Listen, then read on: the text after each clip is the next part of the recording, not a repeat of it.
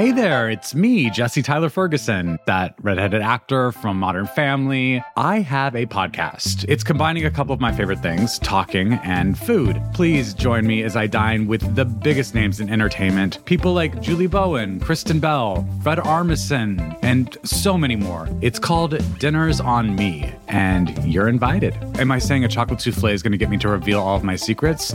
Yeah, I am. Listen now, wherever you get your podcasts. Hey listeners, it's Allison. Can He Do That is taking a holiday break. But while we're gone, we're bringing you some episodes from earlier in the year. Just before the presidential election, we brought you a special 3-part series about the legacy of the past 4 years of the Trump administration. The series dove into our country's hyperpolarization and how some pieces of the Trump agenda have exacerbated our divides. And that was all before the election. If you listen to these episodes now, with the election behind us, the series reveals what drove some voter decisions at the polls, and it forecasts some of the debates happening within our political parties today. Hear more of what this series reveals in hindsight with a fresh listen. Here's the second episode of that series on Trump and science. President Trump has disrupted so much in Washington. He's bucked against the norms of the White House and the way Americans perceive how Washington works. Much of this transformation has unfolded in dramatic, headline-grabbing moments. But some of this change has been gradual. It's happened over time in small moments that together end up carrying large consequence. The Trump administration has slowly unraveled parts of our government that rely on expertise and data, on empirical findings and research. And Trump's rhetoric often disparages public institutions, everything from the media to the U.S. intelligence community to science-based government institutions. The breaking news, President Trump taking on his CDC director, calling him confused and mistaken on 2 issues central to stopping the spread of the virus: masks and vaccines. I think he made a mistake when he said that. It's just incorrect information.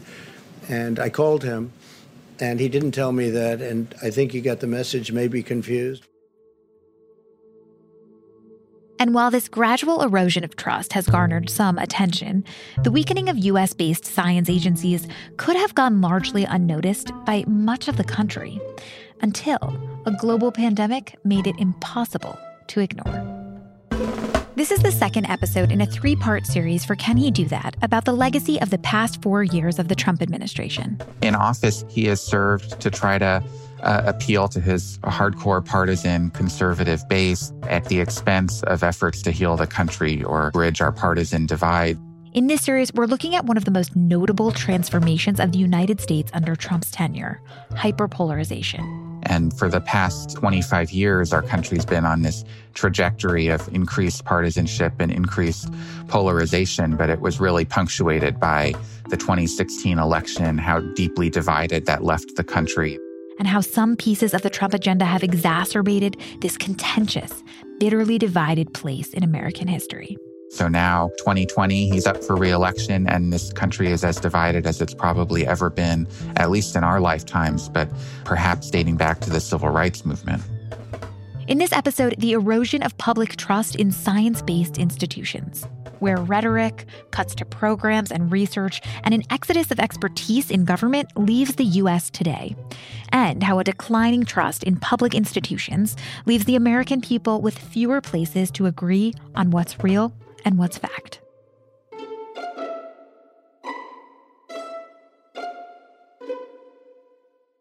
Although Trump's impact on scientific institutions may end up being one of the most enduring legacies of his presidency, he didn't come into office with any real agenda around science. Washington Post White House bureau chief Philip Rucker has covered Trump since he first ran for president in 2016 and noted that at the time, science was largely absent from Trump's campaign rhetoric. I don't think we did expect in 2016 from the campaign that the president's rejection of science would be such a dominant theme by the end of his first term. I mean, of course, his views on climate change were known in 2016. He had called it a hoax perpetuated by the Chinese. He had doubted the expertise and conclusions of science about climate change. But we never foresaw a pandemic necessarily. And so these questions about trusting medical science and public health guidelines were not really things that factored into the election in 2016, not something that we heard in the debates very much, or that many voters were too concerned about. In fact, perhaps the first time many Americans thought about Trump's relationship with government scientists was during a really strange moment in September of last year, 2019. Trump displayed a map from the NOAA that had been altered. A bubble traced in Sharpie markers showed Hurricane Dorian supposedly threatening the state of Alabama. The claim was shot down within minutes by National Weather Service meteorologists in Alabama. On Can He Do That, we covered that incident, known to many now as Sharpiegate, and we asked back then, what happens when a president overrides science for personal or political gain? Ultimately, we concluded that beyond political implications or public opinion, there's no formal way built into our system to hold the president accountable for pressuring a government agency to mislead the public on his behalf. Regardless, it was a moment that brought this tension between Trump and scientific agencies to the forefront of the news cycle. But that tension has been present throughout Trump's term. And the arrival in early 2020 of the novel coronavirus really brought this tension to the forefront of American discourse. I talked to Philip back in early October, nearly 8 months into the pandemic in the U.S. Of course, real events have a way of changing what we focus on, the way 9/11 affected the whole frame of the Bush presidency. I think the coronavirus pandemic is changing the frame of the Trump presidency, and his rejection of science and mocking of the public health recommendations from the CDC have been such dominant themes this year, and really, to his detriment, I think, helped define what this presidency has been about.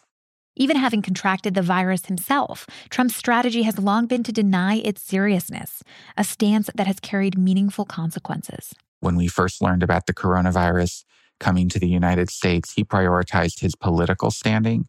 He focused on his reelection. He wanted to advance causes that he thought would accrue to his political benefit. He was adamant, remember, in the spring about reopening businesses and resuming mass gatherings as a way to generate public confidence and have people feel better about the pandemic, even though he knew, because the scientists were telling him, that the virus was spreading and that doing all those things would not do anything to help stop the virus and in fact would make it spread further. And that's what happened over the course of the summer and the fall. We don't necessarily know what was in the president's mind and heart at the time. I don't know that his intent was to jeopardize people's health, but he certainly played politics with the event of the pandemic.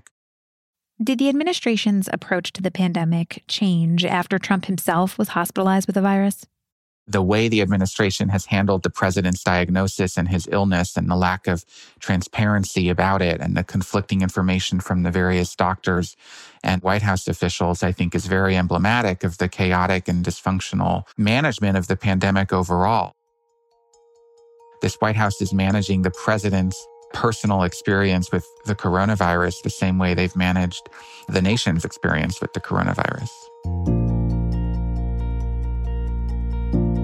Trump has continued to flout masks, continued to diminish the seriousness of the virus, even as cases have surged across the country and public health officials have repeatedly urged safety measures.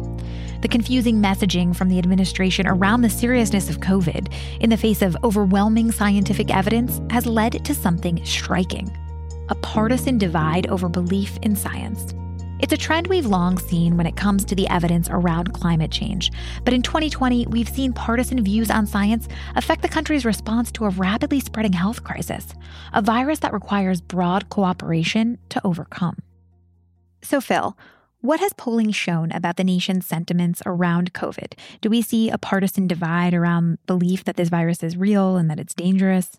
The polling has been pretty widespread throughout the pandemic. And interestingly, it has shown a partisan divide, but not necessarily an even partisan divide. There are majorities of Americans who think, for example, that wearing a mask is good, who support some of the public health guidelines that the CDC has been recommending, who believe the coronavirus is real and disapprove of the president's handling of it. And so what we've seen in the polling is that even Trump supporters, some of them believe in good public health guidelines, believe it's important to wear a mask, believe the president has mismanaged this pandemic, but it is partisan. And so the people who don't believe all those things are pretty much universally Trump supporters. There are, of course, not really any Democrats or Biden supporters who are in line with the president on this issue.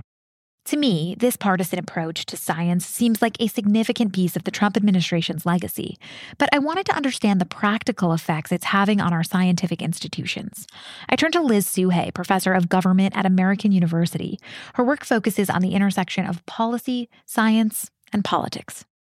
I think that most Americans, frankly, are not paying close enough attention that they really understand at a detailed level how much the Trump administration has hollowed out scientific expertise within government. Those who are paying attention, I think, understand that the scientific capacity of the U.S. government has been diminished under Trump and see that as a serious problem. So there are fewer scientists working for the Trump administration, fewer people with considerable expertise working for them, and it's going to take quite some time to restaff those positions. We're seeing the problems, especially with respect to COVID, that come from ignoring science. For years, scientists worked quietly in and around the federal government, doing their jobs, trying to serve the public interest. They didn't draw a lot of attention themselves, cause a lot of fanfare. And for that reason, I think people almost didn't see them. They were almost invisible to most of the public. And now suddenly that things are breaking, we're starting to ask why they're breaking. And we're starting to see the importance of experts. If you're looking for a smoking gun, I can absolutely guarantee you will not find it. In October 2001, a series of letters filled with a deadly powder called anthrax were dropped into the U.S. mail system. What started as an unprecedented case turned into an unsettling mystery. Who sent these deadly letters? And why? From Campside Media and Sony Music Entertainment, I'm Josh Dean. And this is Cover Up Season 4, The Anthrax Threat, available now. Working within and around the government. Now, to understand Liz's point, you have to know something sort of surprising about the role of science in our government agencies. I think many Americans are not aware how many scientific experts we have working in the federal government. So you can, imagine crafting healthcare policy without experts, or deciding the safe threshold for certain chemicals in drinking water without experts, or helping farmers grapple with the effects of climate change, or trying to predict the effects of a tax cut on the debt level in 10 years. So you can't do all of that without technical experts. So the EPA, the FDA, Department of Interior, Department of Homeland Security, there are also scientific experts working with Congress and congressional agencies such as the Government Accountability Office. There are also scientists working in federal labs. So scientists and experts more broadly really are everywhere in the federal government. It's really essential that we have scientists, and that includes social scientists, working for the U.S. government to ensure that the best evidence informs policy creation and implementation. So there are fewer scientists working in government now than there were at the start of the Trump administration?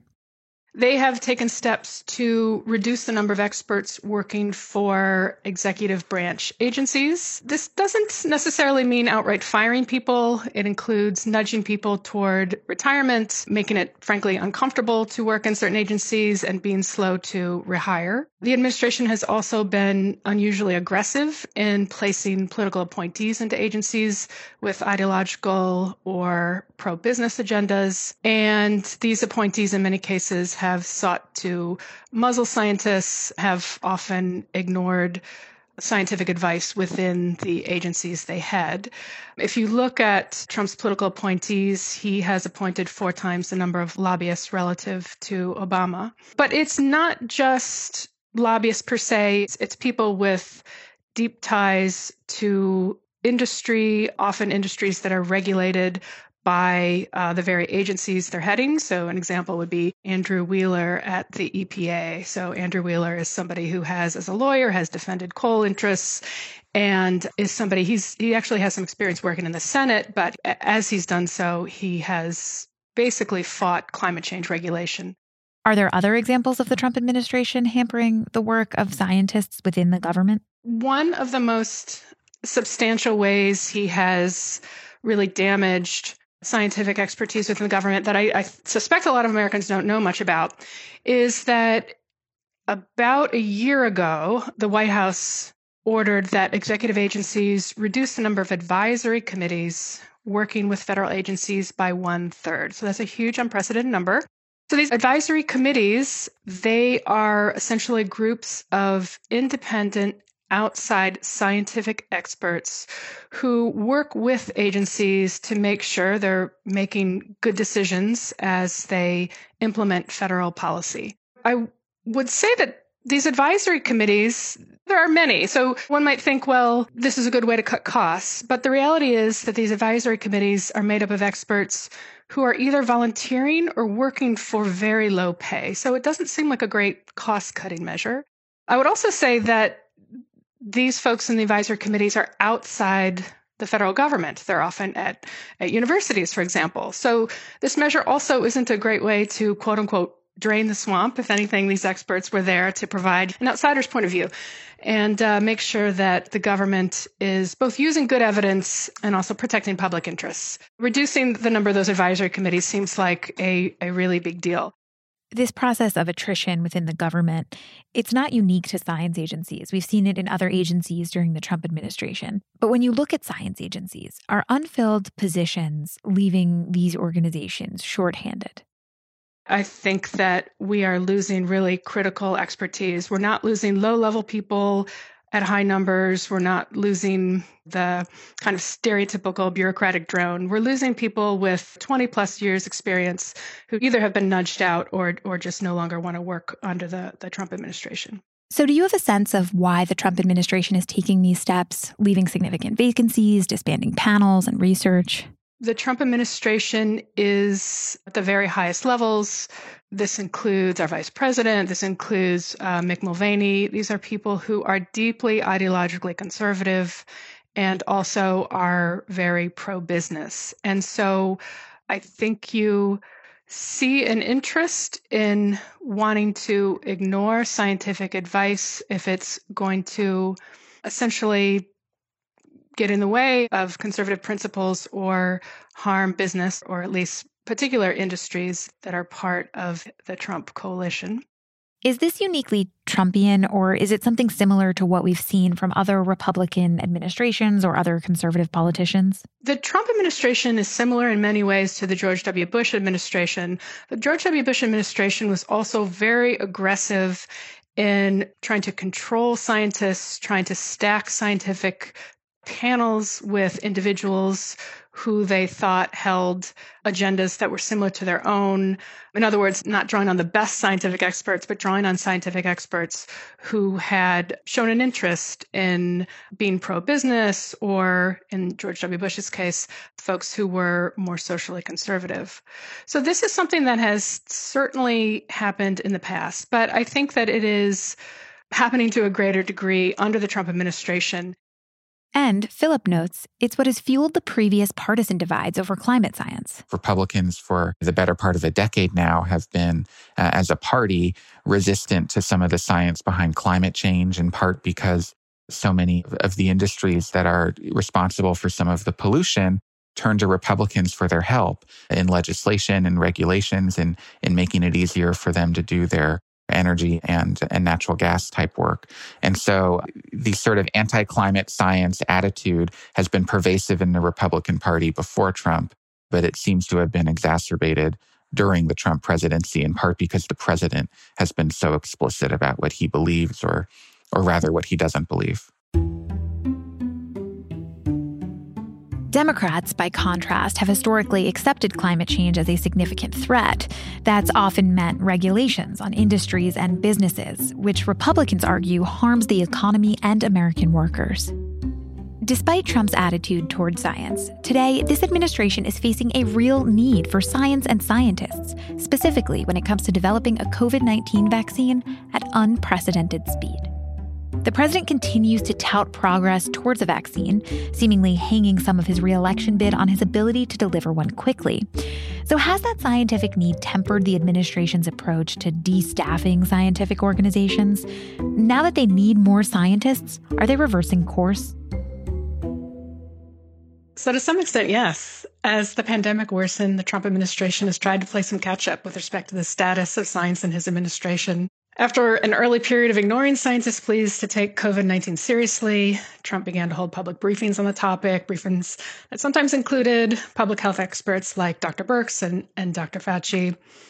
And more important, the Trump administration launched the multi-billion-dollar Operation Warp Speed, which is a public-private partnership focused primarily on creating, manufacturing, and distributing a COVID vaccine by January 2021.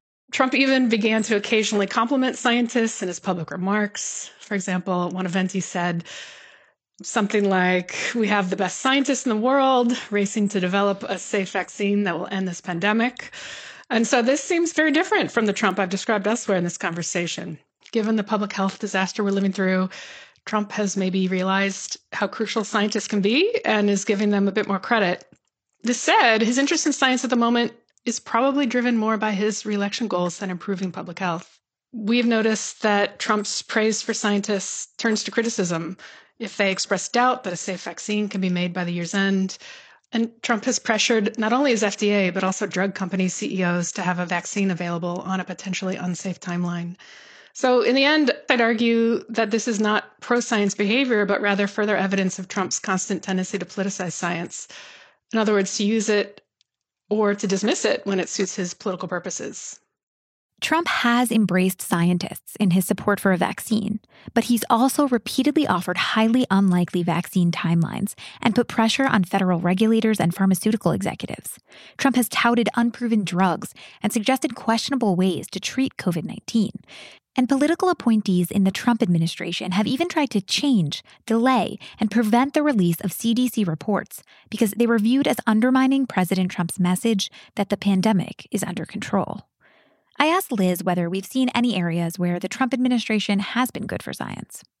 So we do see some advances. The National Institutes of Health, their budget has actually increased thanks to Congress during the Trump administration. I know that there are certain efforts underway, in some cases outside government, that's kind of a backlash effect to the Trump administration. So there's actually an effort going on between the National Academy of Sciences and the National Science Foundation called SEAN. So that stands for Societal Experts Action Network.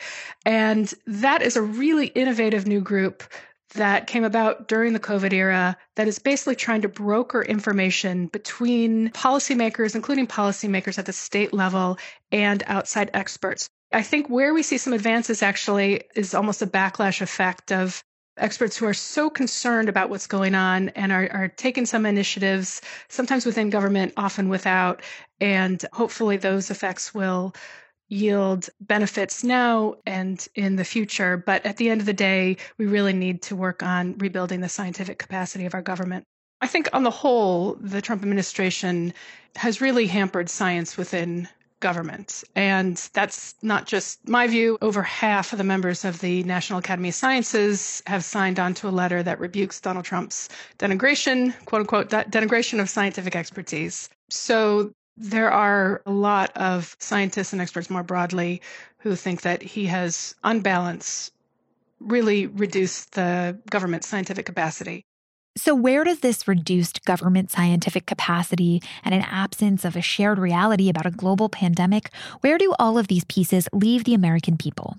Philip says it's contributing to the country's overall sense of polarization. The pandemic is interesting, right? Because it's not a political issue necessarily, and it's not something where there's like a red side and a blue side to it. It's a virus that affects every American and all of our communities, and it doesn't distinguish between Republicans and Democrats, and there's not sort of an ideological component here. And yet Trump has made it a partisan issue because of his rejection of the science and rejection of the expertise within the government.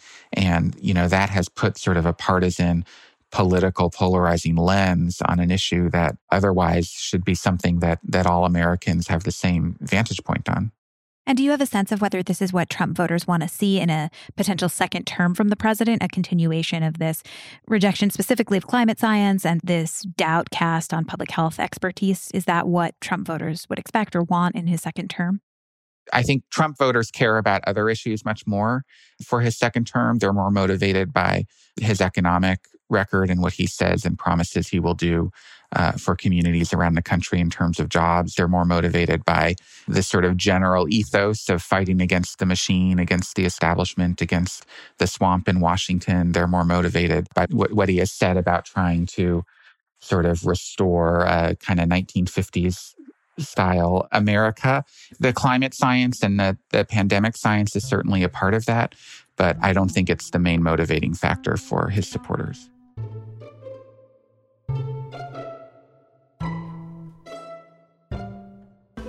On the next episode, we take a look at the part of Trump's agenda he boasts about the most, the economy.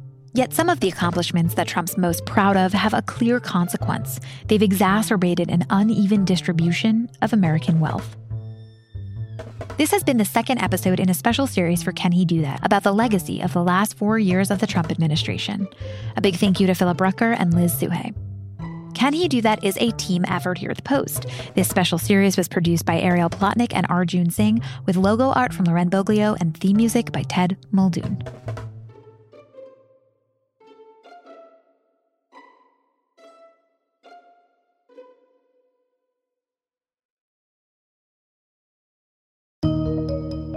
There's always more to the story. I'm Leanne Caldwell, anchor of Washington Post Live.